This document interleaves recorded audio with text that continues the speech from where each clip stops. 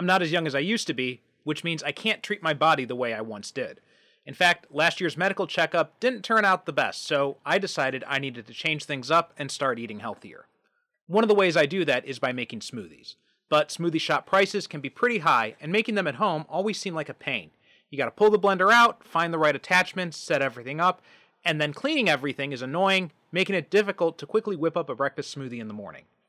That's why I'm glad to tell you about the BlendJet 2 portable blender. Like I said, it's portable, so you can blend up a smoothie at work, a protein shake at the gym, or even a margarita on the beach. It's small enough to fit in a cup holder, but powerful enough to blast through tough ingredients like ice and frozen fruit with ease. BlendJet 2 is whisper quiet, so you can make your morning smoothie without waking up the whole house. That's especially important to me because I wake up before the rest of my family, and once my kids are up, my morning work routine is pretty much shot to hell. And best of all, BlendJet 2 cleans itself. Just blend water with a drop of soap and you're good to go. BlendJet 2 has over 30 plus colors and patterns to choose from, so if you don't like one design, there's definitely one that suits your personality. So what are you waiting for? Go to blendjet.com and grab yours today.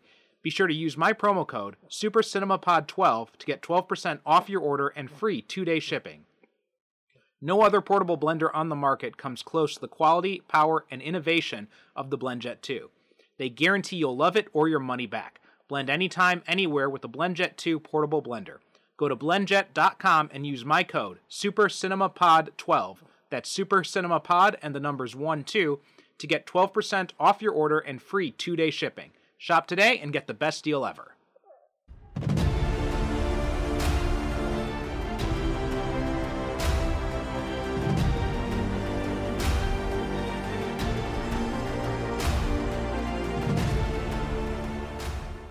Once upon a time, there was a scorpion. This particular scorpion wanted to get across the river, but she couldn't swim. So she asked a frog for a ride. Wasn't the frog scared of her? He was scared all right, but she promised that she wouldn't sting him. So they got about halfway across, and then he felt like a burning shot through his back. And he said, "Oh my, why did you do that? Now we're both doomed to die." And what did the scorpion say? She said I had to. It's in my nature. Welcome to the Superhero Cinephiles podcast. I'm your host, Perry Constantine, welcoming a new guest to this show. We've just recorded an episode for the Patreon show, which you guys may or may not have heard already, and that is Brad Mengel. Brad, how you doing today? Good, thanks. How you going? I'm doing pretty good. I've got my son strapped to my chest. Hopefully he'll fall asleep soon. My wife's running errands and my daughter's asleep, so it's just got to conk this one out too. They rarely do it when you're on command. Almost never. But whenever we're in the car, boom, right away he's out. Oh, definitely. Yeah.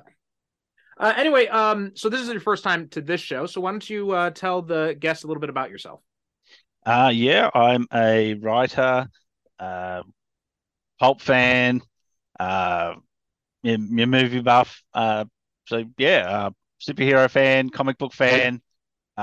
I write mainly action adventure, but I also write non-fiction stuff. I just released just earlier this year the unofficial guide to the Mummy and Scorpion King movies.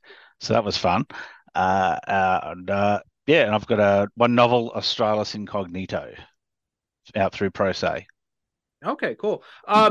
So speaking of that, so I got to ask you just a tangent since you wrote a book about the Mummy movies. What's your take on Tomb of the Dragon Emperor? Because I know a lot of people hate that movie, but I actually found it kind of entertaining. Oh, look, I enjoyed it. I could have done without the recasting of Rachel Weisz's Evie, but I think it was all right. It advanced the characters. There were choices I wouldn't have made. But Rob Cohen really loves his Chinese history, so he went to town. And I don't think it really opened up the franchise. They could have went to South America and Aztec mummies, Mayan mummies. There's mummies in New Guinea. There's mummies all over the world that you could interact with for that series. So, and the other one is you could have just gone off in other supernatural directions, much like the animated TV series did. So there was an animated TV series based on it. Yeah. Mummy the animated series, and then the second season it became Mummy, something about the Magi. Yeah, so it basically it focused on Alex. He put on this wristband, which caused him Secrets of the Magi. That's what it was called. Okay. Yeah, he put on a wristband. You'd think it would have learned after the Mummy Returns. He put on a wristband. It gave him powers. Imhotep came back, and they basically went all over the world looking for these scrolls to try and get this thing off of his wrist. And of course, when they finally do get it off his wrist, he's got to put it back on to save his mum and dad. Yeah, but they fought like werewolves and dragons and all sorts of supernatural creatures around the world. So that was an interesting way to really open up the lore. That's news to me. I never heard about this series before. So that's I'll have to look into that later. Do you think it'd be worth a watch? Oh, I enjoyed it. Season 1's on YouTube at the moment. Well, it was. Okay. It was about 5 or 6 months ago. Yeah, who knows now if they're going to take down notices and whatnot. Okay. Yeah. Okay. But anyway, another thing I like to ask guests lately is what are you interested in lately? Like, movies, TV shows, books, comics, anything. What's kind of grabbing your interest these days? A bit of everything. I watched the Black Scorpion TV series just recently on Prime. And then that got me onto then it got me onto the comics and discovered there's a bunch of other characters called the Black Scorpion. So I sort of just start off somewhere and then just go down a rabbit hole and then eventually give up and then start a new rabbit hole. So was that related to the fact that we're talking about the Black Scorpion movie today, or did you get into the TV show and then decide to come on here to talk about the movie? Basically, yeah, I watched the TV show, TV series, and then I thought, you know what, I really need an excuse to watch the movies. And I think I just finished the show, and you put out the call, say, "Hey, I'd like some more co-hosts," and you know what, I need an excuse to rewatch the movie. So, so I that's what I did. I just said, yeah, I'd like to do that one, and I went and watched the 2 movies that they made, and then I think I glanced through the comic that they did a few years ago. Yeah, it was Devil's Due, I believe. Yeah, and it was reprinted by Blue Wave, Tidal Wave. Yeah. Blue Water.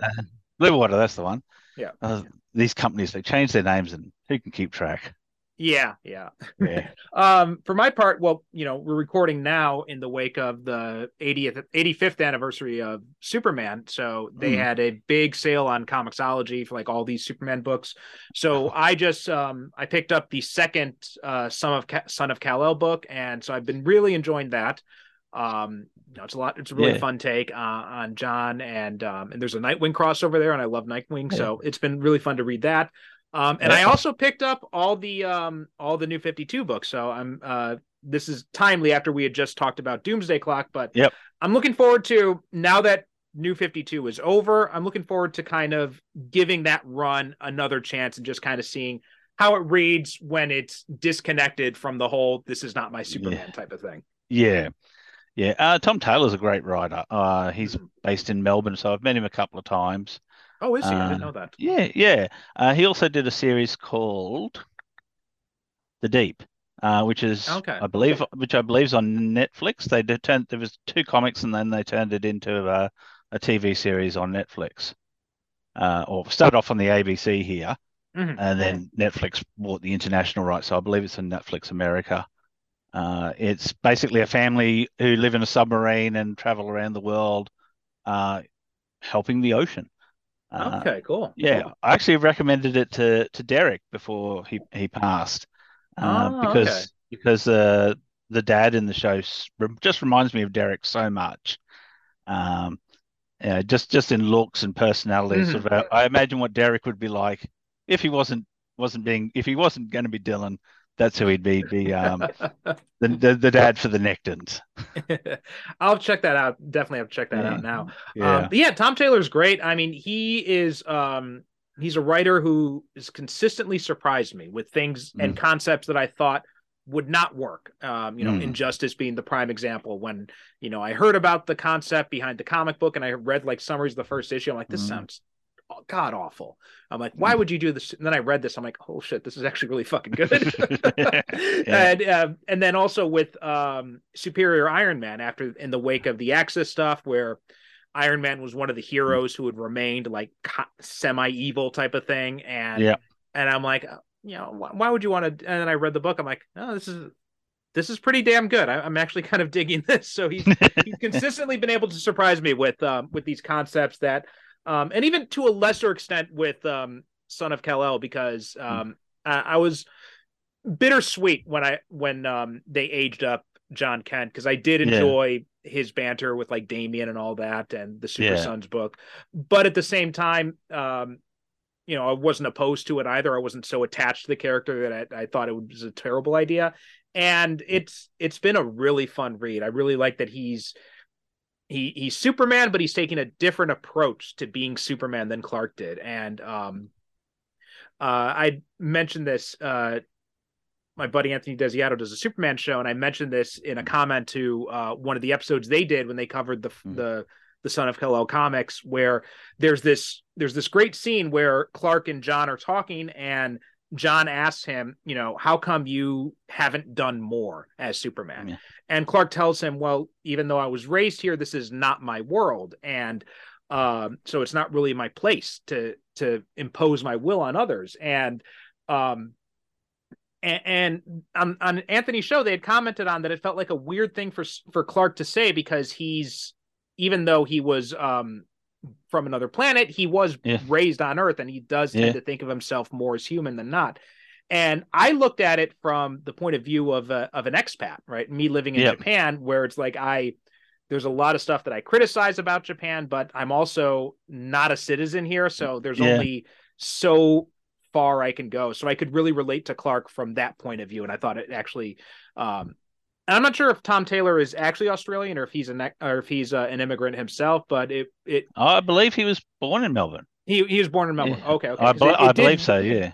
Okay. It did read like something that it did read like the attitude an expat or an immigrant would have. So I thought that was a really interesting point of view.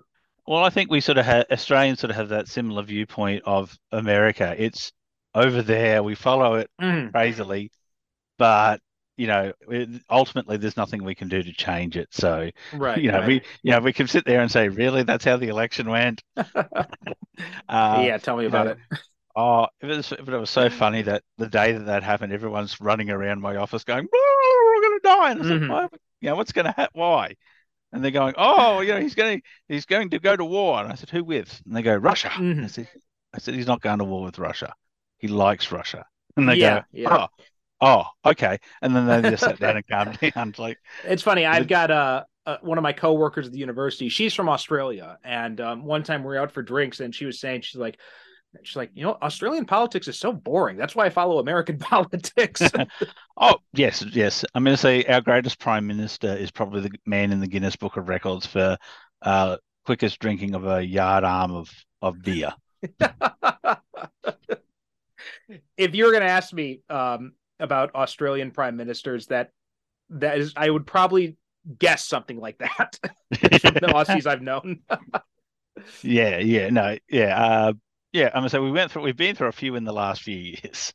They have a tendency to knife each other in the back and go, "No, I'm going to be leader now." Yeah, Japan has a lot of that too. We've got a lot of rotating prime ministers in that way. But anyway, like we had kind of hinted at before, today we're talking about Black Scorpion. This is a 1995 Showtime movie. It was direct to Showtime, and it was produced by Roger Corman, the late great Roger Corman, and it starring Joan Severance as the hero, and like you said, it had kind of a longevity to it, right? They got a sequel to it, and then Sci-Fi Channel had the TV show, which was one season with Michelle Lintel, and that was in 2001. And then there's also that comic book by it was a digital series by Devil's Deuce. That means it was fairly recent, actually, too. Yeah, I think it was. Hang on, where's my notes?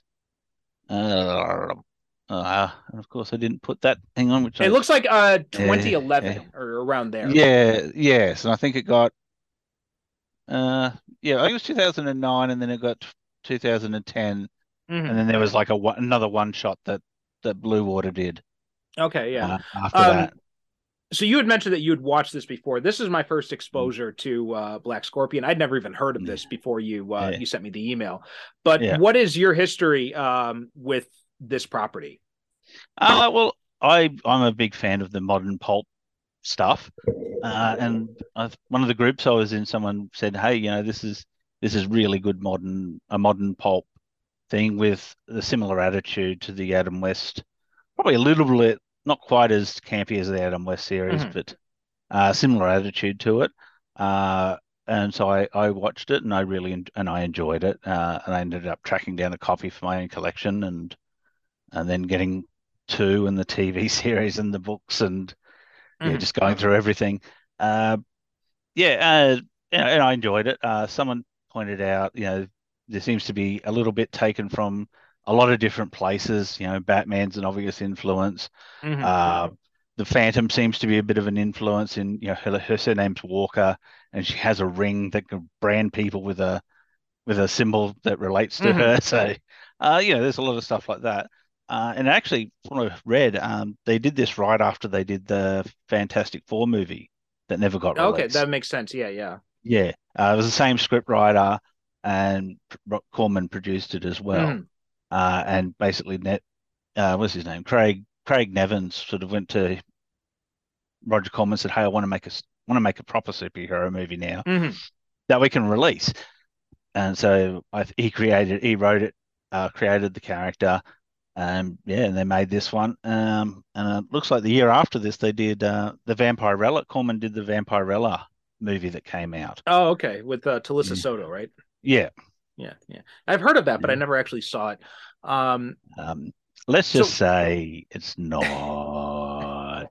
the best adaptation I've ever seen. They definitely didn't do the costume justice. yeah, I remember looking at seeing photos of it, and yeah, they definitely didn't match with what was in the comics of that. So what was kind of like your overall impression rewatching the movie for this podcast?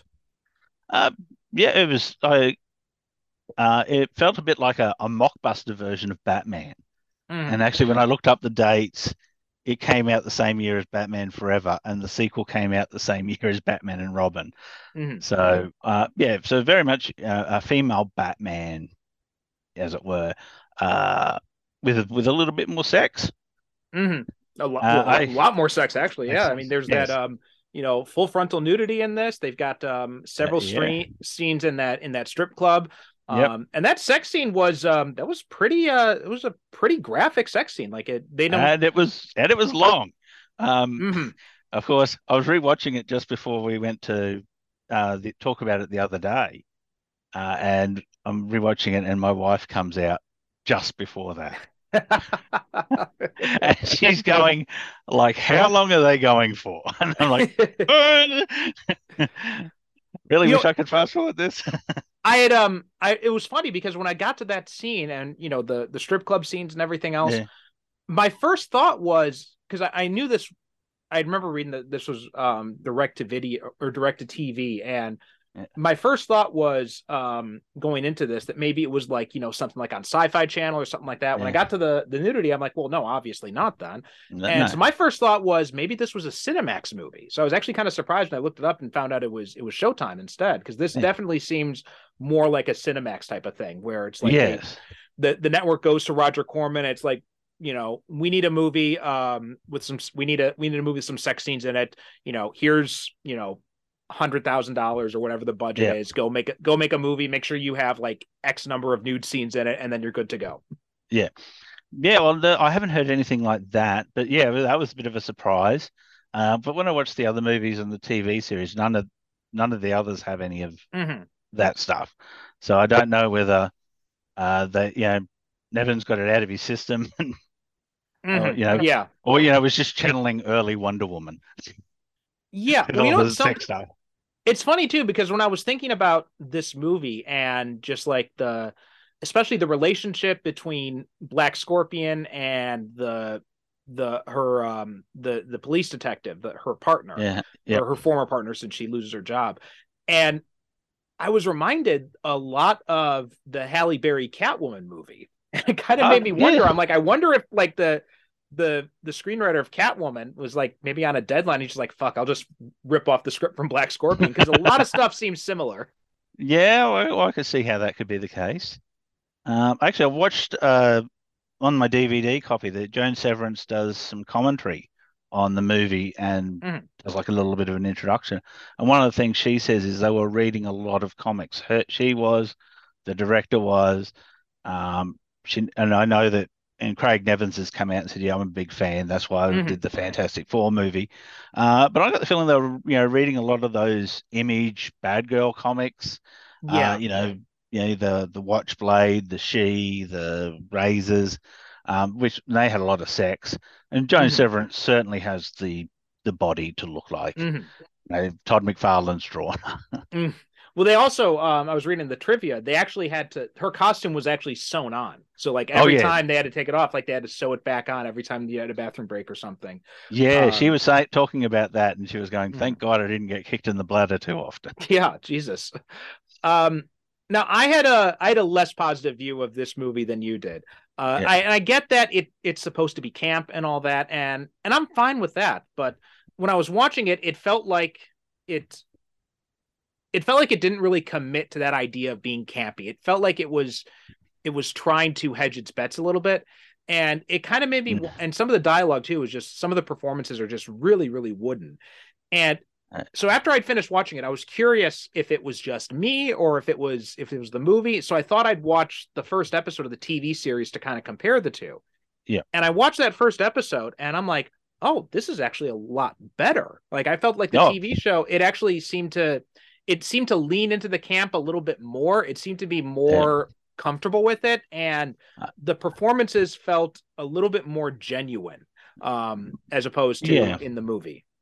Yeah, I'm not going to disagree with that assessment either. Yeah, the TV series is definitely better. Mm. Um, and it is, as you said, they lent into it a lot more. They recast the guy who played the Breath Taker and got Adam West. They got Adam West, and they also recast Uh, Black Scorpion too, right? It's yes, Michelle yes, Lintel in the TV show. yes, yes. And then they got what's his name? The guy who played the Riddler Oh in yeah, the Frank Gorshin. Yeah, Frank he played Gorshin a villain turned too. up as Yeah. played a villain too. So I think they lent more into that. They really went harder onto that Batman side of things, especially the Adam West TV series. Yeah, yeah. Trying to see if there were anyone else. But yeah, when I was looking through the cast, it actually kind of disappointed me that they didn't have Breathtaker in the first episode, because that's what I was Mm. hoping, so I could see how Yeah, Adam West played in the role. So yeah, and I didn't have time to watch any of the others, but I think I will yeah, go through and try to watch at least the Adam West and Frank Gorshin yeah. episodes. Although, you can't go wrong having Martin Cove as a villain in the first Mhm. episode, who's just Yeah. gone crazy. Well, I think that was also too. I mean, it kind of surprised me that the story actually had that first episode. The story actually had some decent themes they were trying to work with. Yeah. It felt like there was an attempt to be a lot more layered than the movie was, and Mm. I really felt like when they were doing the TV show, at least judging from that first episode, they were really taking their jobs more seriously. Because I was watching, one of the things that especially I noticed was the fight scenes, because Yeah.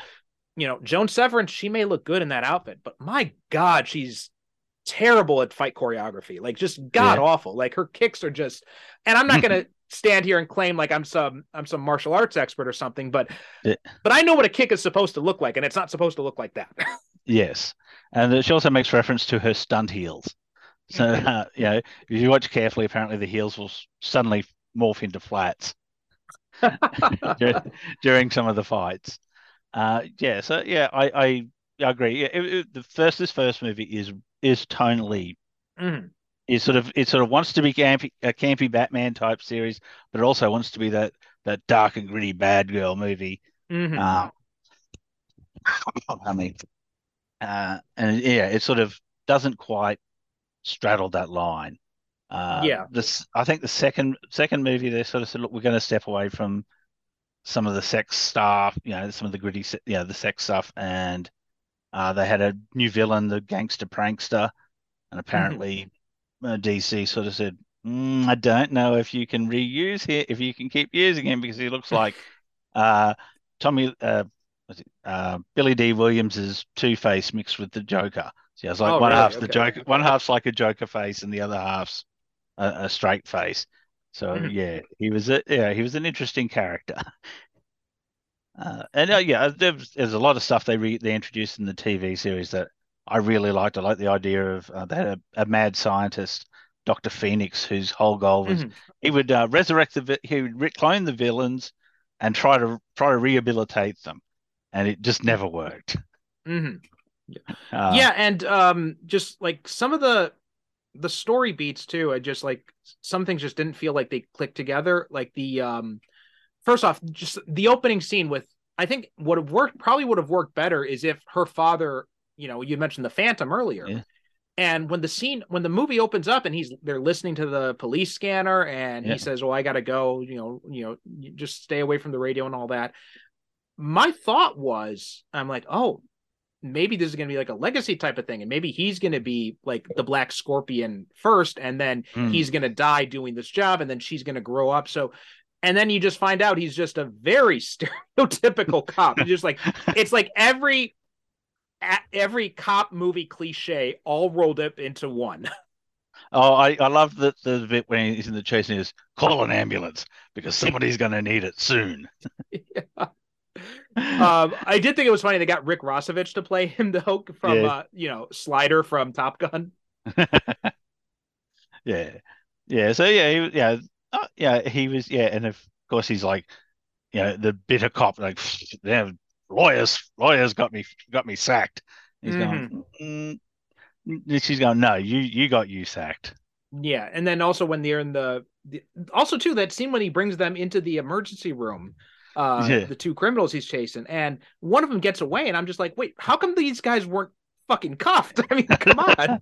yeah, and he takes the shot and he goes, oh, you hit both of his lungs. And I'm like, was this Yeah, is I'm this not the sure how this that. was it? Did he shoot JFK as well with that Yeah, bullet? This I was is about to say that. Sounds like some Oliver Stone magic bullet bullshit. Yeah. Yeah. So yeah, and I can understand.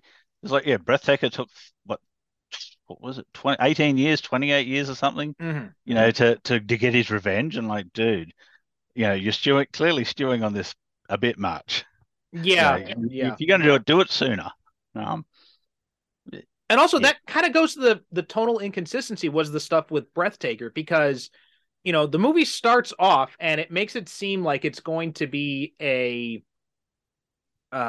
B movie, a B revenge movie or something like that, Yeah. like a direct to video revenge movie that's going to try to take itself kind of seriously, and just going to have a lot of bad acting. And then you get to this cutaway of Breath headquarters, and you see this guy, and you see the Breathtaker in this ridiculous suit of armor, and he's talking about his asthma agents or something like that. I'm like, what the Wheezing fuck is Warriors. happening? Yeah, Wheezing Warriors. And I'm just like, what the fuck is happening here? I'm like, did I just like to be, and to be honest, I did have a drink, and I'm just like, I didn't drink that much. Like, is this laced with something? Because it just felt so tonally inconsistent from what we had just Yeah. been watching. Oh yes. Yeah, very much so. And and I mean, so I'm used to a certain level of ineptitude of cop Mhm. in these things, but I mean, say these cops just take it to the next level. Yeah, And yeah. when they went to the TV series, the rookie cops are just like 10 times worse. Oh yeah, yeah. Yeah. I can tell And that just from the first episode. I'm just like, if I watch the rest of the series, these two are definitely going to get on my nerves. yeah, and it's like and it feels like Darcy just sort of says, "Look, sod this. I'm not even going to try and be a cop. I'm just rocking up to a crime scene and I'm putting on the costume." Mm-hmm. It's almost that level of Batman incompetence in the police force. Yeah, and I also Yeah. it didn't, and just like her whole reasons for becoming the Black Scorpion and just like everything, it felt like we're taking several leaps to get to these conclusions Yeah. that she draws. Um, And there's that one point in the movie too where I thought it was weird when she says like "Goodbye, Black Scorpion" or something like that. I'm like, wait, Yeah. what? But then that Yeah. seems like it. So I'm like, wait, she's giving up, but why? And then it doesn't seem to actually result in anything. It's like, well, it was almost like, well, I've shagged my partner. I'm that's all I need this for. Yeah. And it's like, and then she's like, oh yeah, there's a bad guy still out there. I better go fix that up. I noticed that similar thing happened in Batman Forever.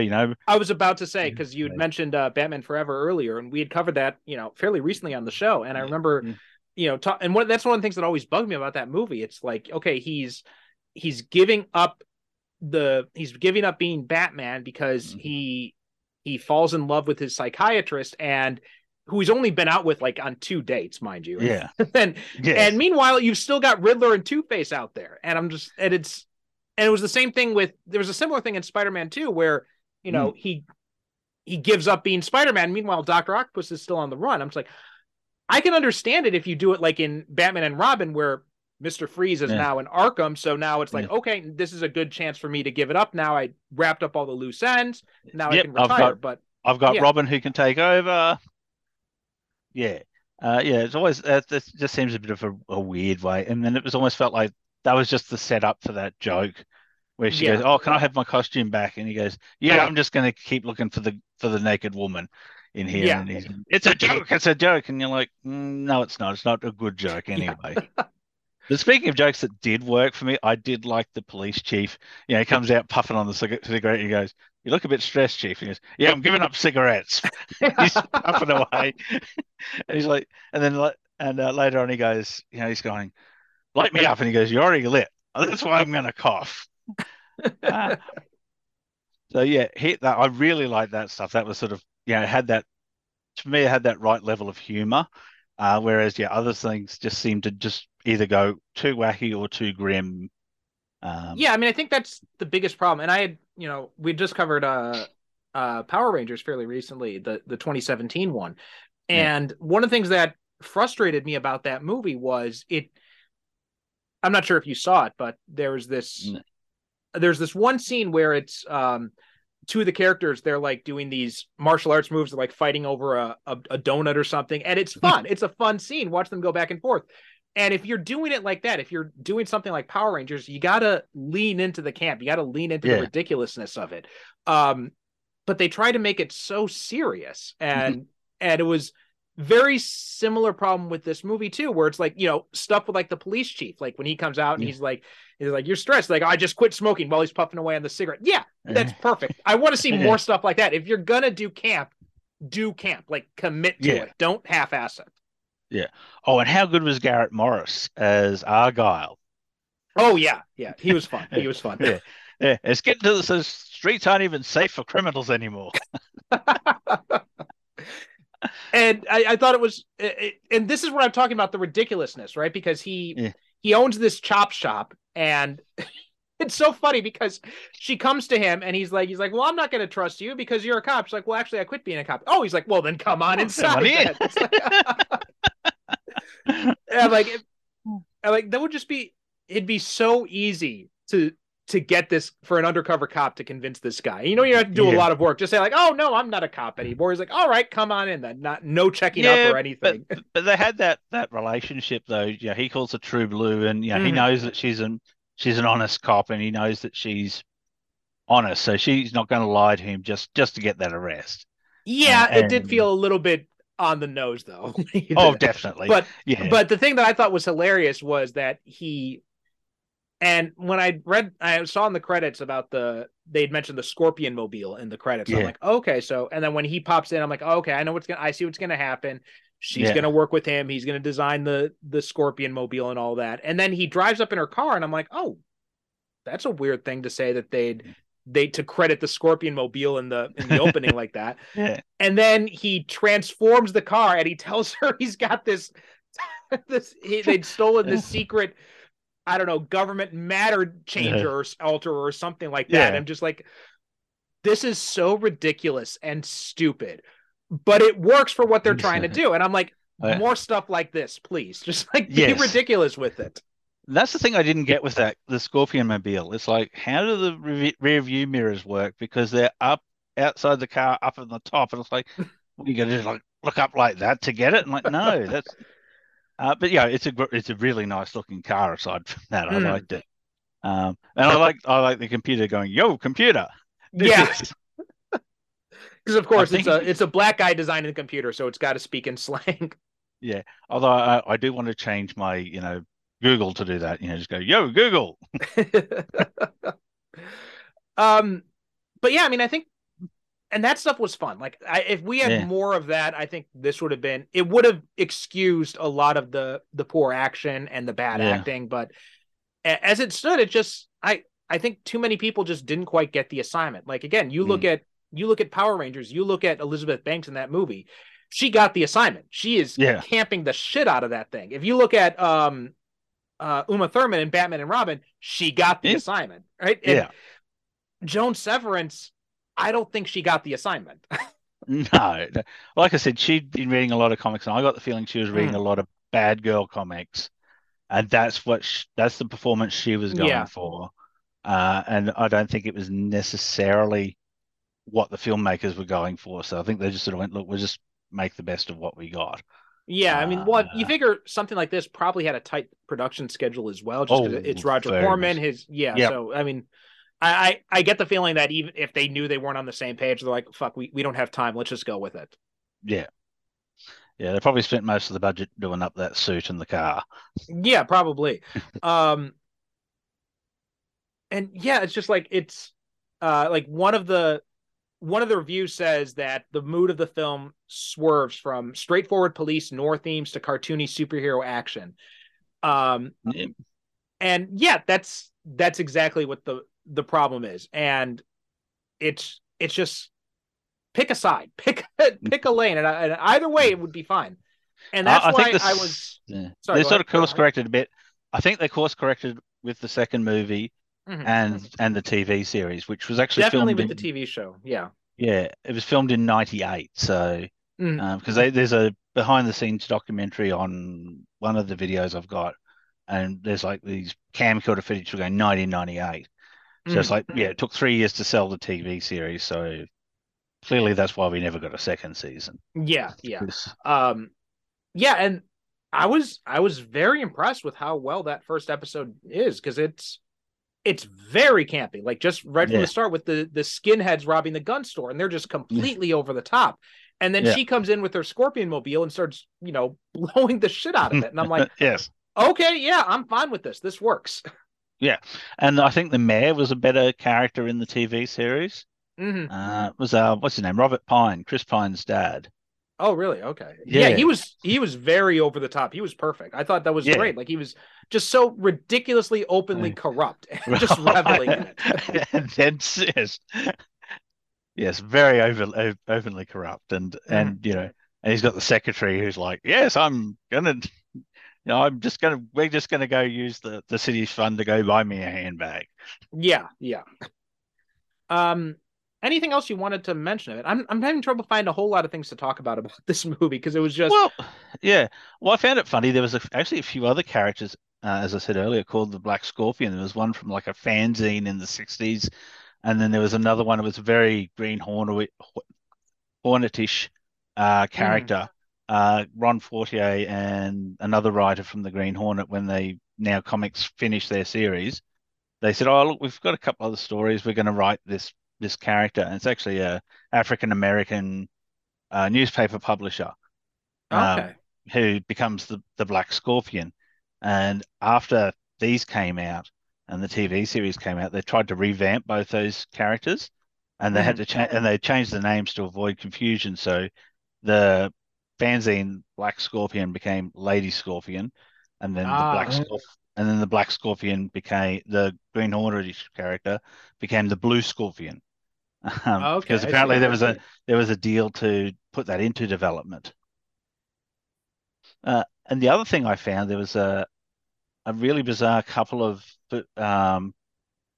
those fetish videos where you beat they have the off-brand superheroes that like a Supergirl, and she gets bashed up by the villains, and there's all that type of stuff. There's actually two of those with Black Scorpion. which was Okay. they're really weird. Yeah, so it's got the costume, the Black Scorpion costume's not that bad, but the rest of the villains you're just looking at and going, your costumes don't look anything like what Mhm. the TV show had. The gangster prankster is now white, and one half of his face is Heath Ledger's Joker, and I'm just like, yeah, I'm watching this just for completeness sake, but Mhm. it was very odd. And then but they actually called the character the Black Scorpion. They didn't, try and, change it to, like when you look at the Supergirl, it's something like Supra Girl. They just Oh, didn't right. even Yeah, bother. yeah. They didn't even bother trying to make this look like it was off brand. It was just went, here's a Black Scorpion, and this is Black Scorpion 2, Rise of the Villains. And I just went, okay. And yeah, no acknowledgements or anything. It's just like, yeah, this isn't going to make enough money for anyone to even try and sue us. Yeah, So even what by did you right. think of the so you I Oh, mean you sorry. had read the Black Scorpion comics then. How do Yeah, those compare to the movies and the TV show? it's very much a grim and gritty reboot. Darcy's father actually is the chief of police, Okay. and Breathtaker hires gangster prankster to shoot her father. So, Hmm. but I like the idea of you've got the asthma puffer and that's got the mind controlled drug in it. They sort of wipe that all away, and it's like, no, gangster prankster shot him, and she's like, I'm going to get revenge, and I'm going to become the Black Scorpion, and you're like, okay, you've got the movie. Why are you reimagining it? Hmm. And I'm actually surprised it didn't make it into comics back in the 90s. It looked like it would have been a no-brainer. It would have seemed like, I mean, I'm Mhm. guessing because that was the mid '90s, so I'm Yeah. guessing at that point they were that was after the Oh, bottom had fallen out. So I'm guessing that's probably that's why a they didn't try. that's probably why too. Yeah, I didn't think of that. What was the other thing I was going to say? Uh, oh, yeah. Why didn't make it earlier? No, I've lost the plot now. Completely lost Well, what I was well, going to say. well. Maybe this will come back up then. But one of Yeah. the things I wanted to ask you about is because I'm reading some of the information about the TV show, and it mentions like about Breathtaker. Despite dying in the Black Scorpion movie, Breathtaker is Yeah. resurrected by Doctor Phoenix. So this isn't like the Crow TV show where it's Mm. it's not connected to the movie. They redid the origin story and everything. This is actually a sequel to the movies. Yes, yes, very much Okay. so. Yeah. Basically, she gets a new partner, but he basically does exactly, he's, Hmm. they changed, they might as well have kept the partner with the same name, but I guess they bring him in as like, yeah, we're not going to do the will they, won't they, Hmm. keep doing that. There's just like, no, we're going to do new partner and we'll do the will they, won't they. And the new partner is actually Mallory's boyfriend from Family Ties, Oh, all okay. all cleaned up, not looking like Sylvester Stallone Hmm. in Rambo, but looking like Sylvester Stallone in Tango and Cash. Hmm. Okay, that Um, makes yeah, that makes sense then because I was wondering when I watched that first episode why they changed the name of her partner and they bring him in as a transfer and everything like that. But yeah, now that makes sense why they did that because they were trying to make it a sequel and the old yeah, partner had already left. yeah, yeah. I think in the second movie he said, "Look, I can't do this anymore. I'm going to transfer out. I Hmm. don't trust you anymore." So I think they sort of said, "Look, we've got that continuity." Um, but actually, do you hear the funny story about why they made the TV series? No. So apparently Roger Corman, they did the two movies, they rated really well, and a German production company said we would like to license Black Scorpion for a TV series. And Hmm. Roger Corman goes, "Well, I had no plans for a TV series, but I turned around and said, wouldn't you know it? We're going to make a TV series ourselves. So, you'll have to buy it from us." And that was the whole reason they did a TV series. It's just like, yeah, I'm just going to screw over these German guys. Hmm. Something Um, else interesting too. Just looking at the trivia here, and first off, Joan Severance said that she still owns the mask. yes. And while they were shooting the car chase in this movie, the news helicopters appeared because they thought it was a real car chase. They didn't know it was a Yes. stage thing. Yes. Yeah, and Then the that other, actually got on the news. Yeah. yeah, another thing that I found interesting is what Corman had said about his decision to cast Joan Severance because he said that my demands were I felt not difficult in Hollywood. I wanted an actress who was beautiful and had a great figure. Because we economized on the amount of cloth we used in the costume, I wanted a tall actress. She does a lot of martial arts. I couldn't have a 5'1" actress beating up all these big guys, so I wanted a tall, beautiful woman with a good figure who was a good actress, but I wasn't looking for Meryl Streep, just a good actress. I figured this would be pretty easy in Hollywood. It turned out to be incredibly difficult. I've never seen so many beautiful bad actresses in my life. Yeah, he's told that story a couple of times. He told it for the casting of the TV series as well. Yeah. And I think the TV series definitely worked a lot better. There's a lot more. It did. I was gonna say, like, Michelle Lintel is she's a much better actress. Like, and so when I read that, I'm just like, I was thinking to myself, I'm like, you still didn't really find a good actress, though, did you? I think he found an all right actress. She just wasn't playing the role that they wanted. Right. Yeah. So it was really, it was very tonally inconsistent. But like I said, there was a lot of course correction, and I think it as it went on, had they've got a second season and carried on with the show, I think it would have just continued to get better and better. But well, yeah, I mean, just judging from that first episode, like I said, it was a very strong first episode, so it wouldn't surprise me at all if they had kept on iterating it like they had done already, and they'd fix some of the stuff that didn't work with the movies to very good effect. It would have been really interesting to see what they would have done if they had had a second season. I mean, if you're going to be doing a camp thing, I mean, it makes total sense that you would bring in like Adam West and Frank Gorshin. It shows exactly that. Again, they got the assignment. They knew what they were supposed to be doing. Yeah. Apparently, the story I heard, and I don't know how true it is, was they actually wanted Adam West to play Breathtaker in this movie, but I don't know whether they couldn't get him or he just was unavailable. And they got what's his name, Casey.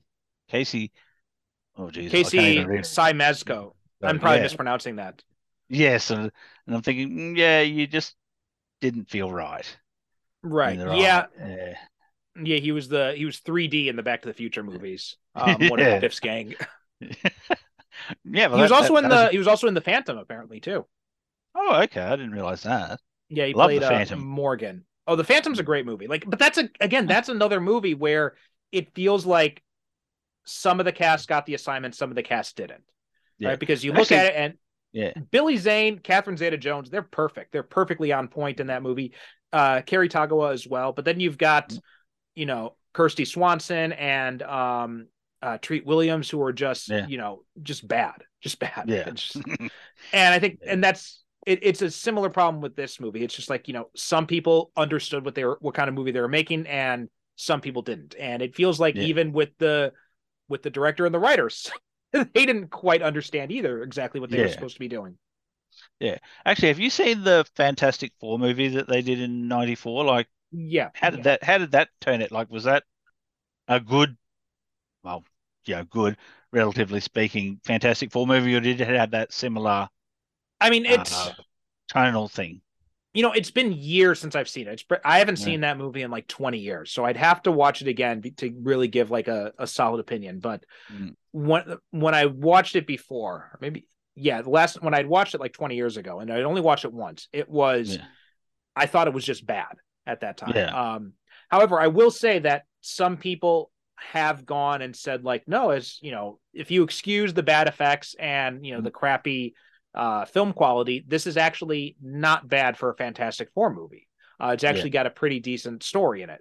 Mark Buskett, who's been on this show, he had done a review of it, I think on Derek's movie review site, of talking about it and actually saying that it was actually a pretty decent Fantastic Four story. So I'd be curious to go back and take another look at it, but my memory of it was that it wasn't very good. I will say, though, if I'm comparing this to my memory of Fantastic Four, and if you asked me, you have to watch either Black Scorpion or Fantastic Four, I might go with Fantastic Four. Yeah. Well, I was just saying, unless I'm in a horny mood, then I'll watch Black Scorpion. Yeah. Well, I was just going to say, it's the same writer, so I was just curious, and it was like only about a year apart. So I was just curious if the writer, how much you could blame on the writer. This writer doesn't strike me as someone who's overly skilled at what he's doing. But I will say that it does seem that he was. You can definitely get the feeling that he was a fan of comic books. Like, Yeah. Judging from the Fantastic Four script, like it does a really good effort to stay true to the source material. Like they try to Yep. stay very true to what the origin was and everything. Try to stay true to the characters. It's just that Yeah. I don't think this guy is a good enough writer or the cast were good enough actors to really Yeah. do it, to really sell it. And I think too, when you're sometimes, especially if you're reading comic books like in the 90s, or if you, Yeah. and he's writing movies in the mid 90s. So I assume he grew up on like Silver Age comic books then. Yeah. Which tells me that, I mean, you go back and you read some of the dialogue in those old books, I love him to death, but that dialogue does not work in a movie. It just doesn't. No, it just doesn't work. no. And you've got to make some changes. And I don't think he really understood that. I don't think he. Yeah. I think he was too. And it reminds me of talking about Fantastic Four, like the Tim Story Fantastic Four movies, or like Mark Steven Johnson with Daredevil and Ghost Rider. It's clear both these guys love the source material. Very clear that they're huge fans of it. I get that, but it's just you got to draw a line somewhere, right? As a creator, you know this too. Like you got to put your fanboy side in the closet when you're sitting down to write these things. Otherwise, it's going to color your perceptions. Yeah. Yeah, and it's like, oh, this is my only chance to do a Fantastic Four movie. I got to throw everything in. Exactly. Yeah. And so I think, he probably was maybe a little bit scared doing his own character.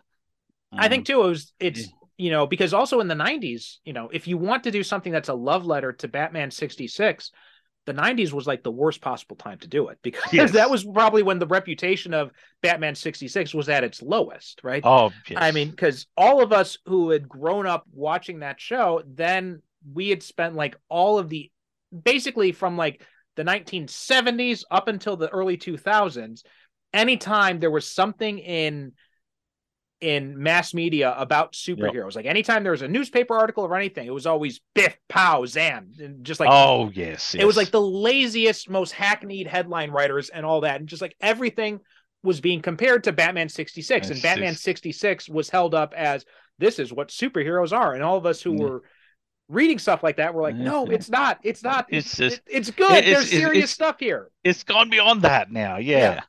And now we can look back at it. Now we've had a lot more competing stuff. So now it's like, okay, a lot of people have justifiably come around on Batman 66.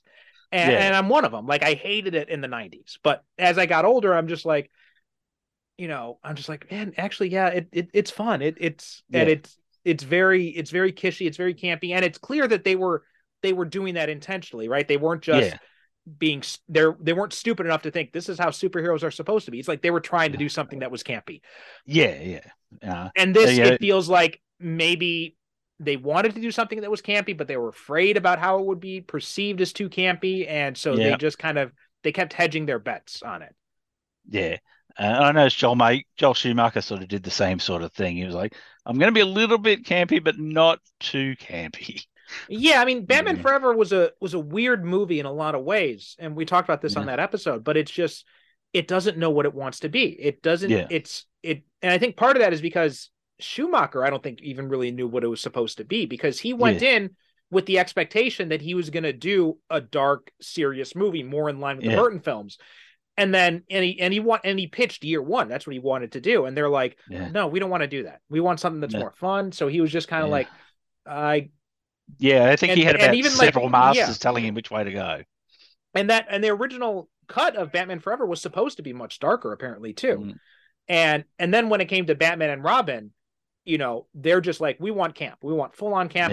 And Joel Schumacher just basically committed to doing camp. And honestly, now looking back on it, I enjoy Batman and Robin a lot more than I enjoy Batman Forever. It's one of those. It's one of those things, like we say, what's it they said at the end of Dark Knight? You live long enough, you either die a hero or live long enough to become a villain. And it seems like if you live long enough, still they'll come back around to you being a hero. I noticed that. Oh yeah, Adam West. Like everyone went, oh no, you stay away from Batman. Like no, we reevaluate it. You're actually really good. Yeah. Well, I mean, I think that's because he begged to be in Batman 89. Like he was begging to have some role, and they're just like, we want nothing to do with you. We want nothing to do with it. And then, you know, Batman the Animated Series was probably the first crack in the door when they brought him in to play the Gray Ghost. And then after that, you know, slowly, and then he ends up doing Return of the King Crusaders and Batman versus Two-Face. And he ends up having this, people taking a second look at what he was doing there. Did you ever see Back to the Batcave? The Misadventures of Burton? Oh, no. I was thinking of something else. No, I haven't seen that. So basically it was the only way you could sort of make a Batman 66 movie without making a Batman 66 movie, and it was sort of a biopic. Right. It was like Adam West and Burt Ward playing like fictionalized versions of themselves or something like that. Bit of that, yeah. And then they were going through traps that were from the villains, but they were, you know, it's Gorshin playing Gorshin, but essentially being the Riddler. And they sort of were going, oh yes, I remember when we started filming Batman, and then they do flashbacks and they show recreate with different actors the Batman 66. And I think they sort of Blue Water did a similar comic, basically did a comic book, you know, with Adam West having adventures, and then I remember seeing that on Amazon or something, or Comixology back in the day, like the Adventures of Adam West or something like that.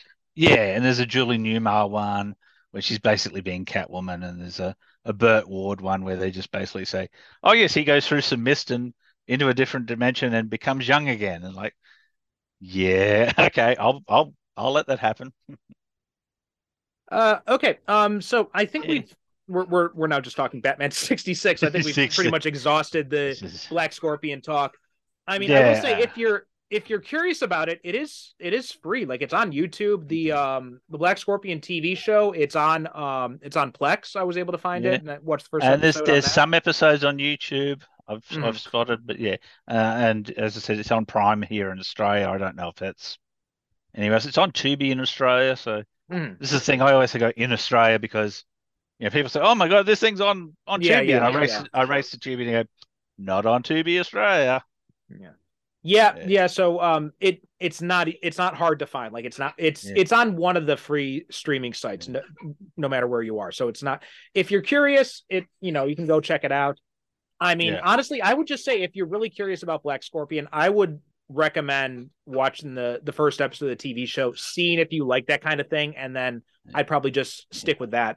I can't really recommend the movie too much. It's just, it wasn't, again, I'm also reminded of Morbius, because Morbius disappointed me, not because it was not because I was expecting it to be good, but because I was expecting it to be monumentally terrible. And it wasn't. It was just middling. It was just boring. And I think Black Scorpion had a lot of that to it. Yeah, I think because I'd watched the TV series, some of the stuff in the series made a little bit more sense after watching the movies, but realistically, you know, if you go, look, they're just resurrecting the villains as clones, just run with it and it's all good. Yeah, I mean, it's not like it's complex storytelling in those movies to begin with. No. Okay, Brad, but thank you for coming on, and why don't you tell people where they can find your stuff? I've got a blog, poppybrad.blogspot.com, I think it is. That's about it. I'm a bit of a Luddite with the social medias. Okay, cool. Well, we'll have a link to that in the show notes, so make sure to send that to me after we sign off here. And everyone else, thank you so much for listening. And if you sign up to the Patreon page, then you can get these episodes a week in advance. Plus, you also get access to the Book Club podcast, companion show, where once a month talk about comic books and graphic novels. As we said at the top of this episode, I just recorded an episode with Brad where we talked about Doomsday Clock. Had a really good conversation about that, comparing it to Watchmen and the Watchmen TV show, and talking about the whole idea of doing a sequel to that story. A lot of fun conversations we had in there. Arguably a better conversation than we had about Black Scorpion, I think. So what I'm hearing is I'm not coming back to do Black Scorpion 2. We're probably not. I'm not in any rush to put it to do it. Let's just we'll hold off on scheduling that one for now. But anyway, superherocinephiles.com is the website. Super Cinema Pod on Twitter and Instagram. Thank you so much for listening, and we will talk to you next time. If you enjoy the Superhero Cinephiles, then you'll also love my companion podcast, the Superhero Cinephiles Book Club. All my Patreon subscribers get access to this exclusive podcast where I review superhero comics and graphic novels. Not sure what comics you want to read next or what you should dive into? I've got you covered on that. I'll be doing reviews, recommendations, and also talking to you about useful entry points if you're interested in reading some comics but don't know where you should start. Plus, you'll get access to all episodes of the main show a week before everyone else. On all of this for as little as just $1 a month. All you have to do is go to patreon.com/supercinemapod and you can sign up at any subscription amount to get started. Thanks so much for your support, and please don't forget to rate and review us on Apple Podcasts or wherever you get your podcasts.